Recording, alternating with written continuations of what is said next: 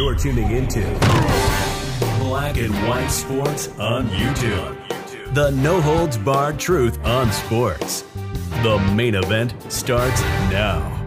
Black and white sports fans, it has been 7 years now since Deflategate, when the Colts accused the New England Patriots, with Tom Brady at the time, of deflating footballs.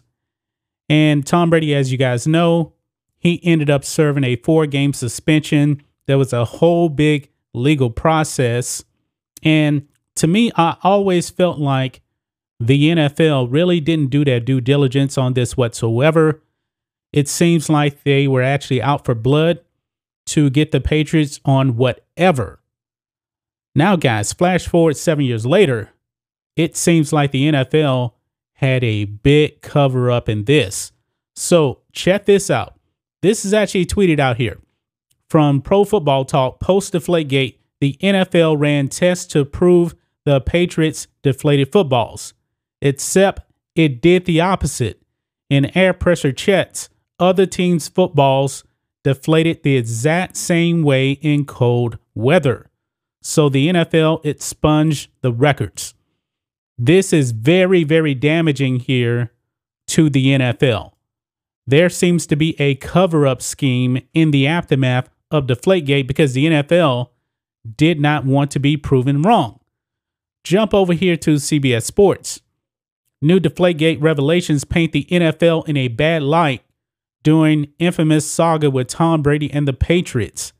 A new book reveals some of the NFL's actions during the Deflategate saga.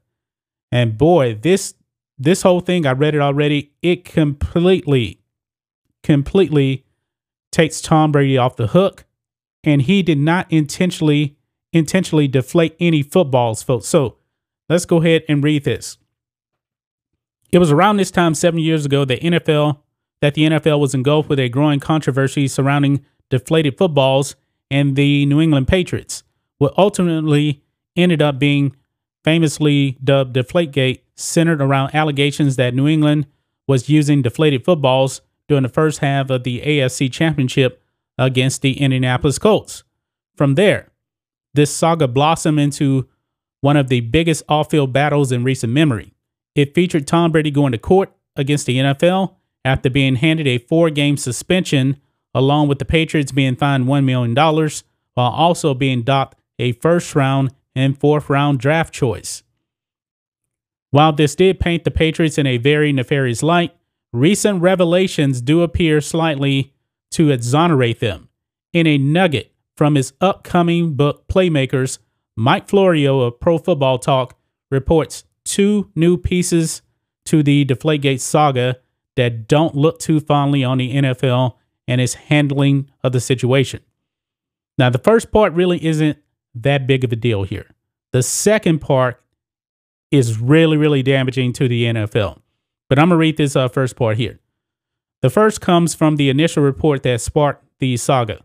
In the aftermath of that game, ESPN's Chris Mortensen reported that 11 of the 12 footballs used by the Patriots offense during that game were underinflated by at least 2 pounds each.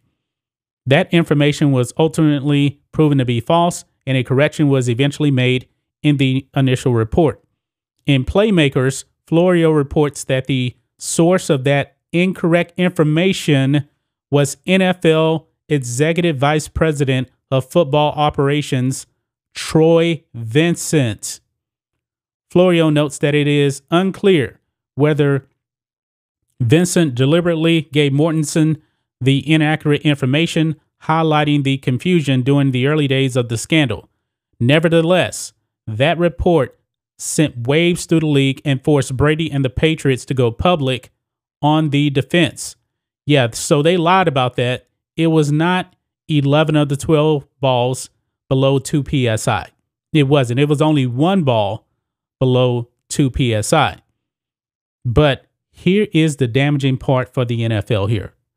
The second nugget that Florio reveals in the book is arguably the biggest of the two, as it reveals direct science that supports New England's defense, if not exonerates the franchise completely. Beginning in 2015, the NFL began conducting air pressure spot checks at halftime of games. The data was collected and hidden by the league, with none of the numbers ever seeing the light of day. Under the ideal gas law, the working theory is that the air pressure in the balls would rise during warm days and fall during cold days. Now, it was extremely cold during the Deflategate game. And it says here, which is what happened. Playmakers reveals that numerous measurements made at halftime of games during the 2015 season produced numbers beyond the permitted 12.5 to 13.5 psi levels and correlated to the ideal gas law. That means the footballs used by the Patriots were consistent with the conditions that they were playing in that day as it relates to the recorded data in 2015, distorting those initial allegations of wrongdoing. As for what happened to those results, Florio reports, and this is really bad here for the NFL, reports in Playmakers that the NFL expunged the numbers under the direct order of NFL General Counsel Jeff Pash. Of course, Pash was a major figure throughout the Deflategate saga and was even allowed to edit the Independent, with quotes here, Wells report. Why would Pash and the league destroy the PSI data?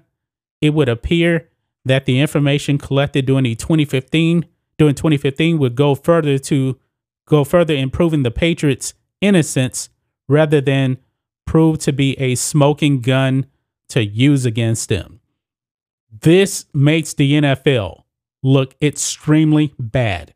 So they had all of this evidence here that they recorded after Deflategate, and they found out that the balls were getting deflated because of natural science, the ideal gas law.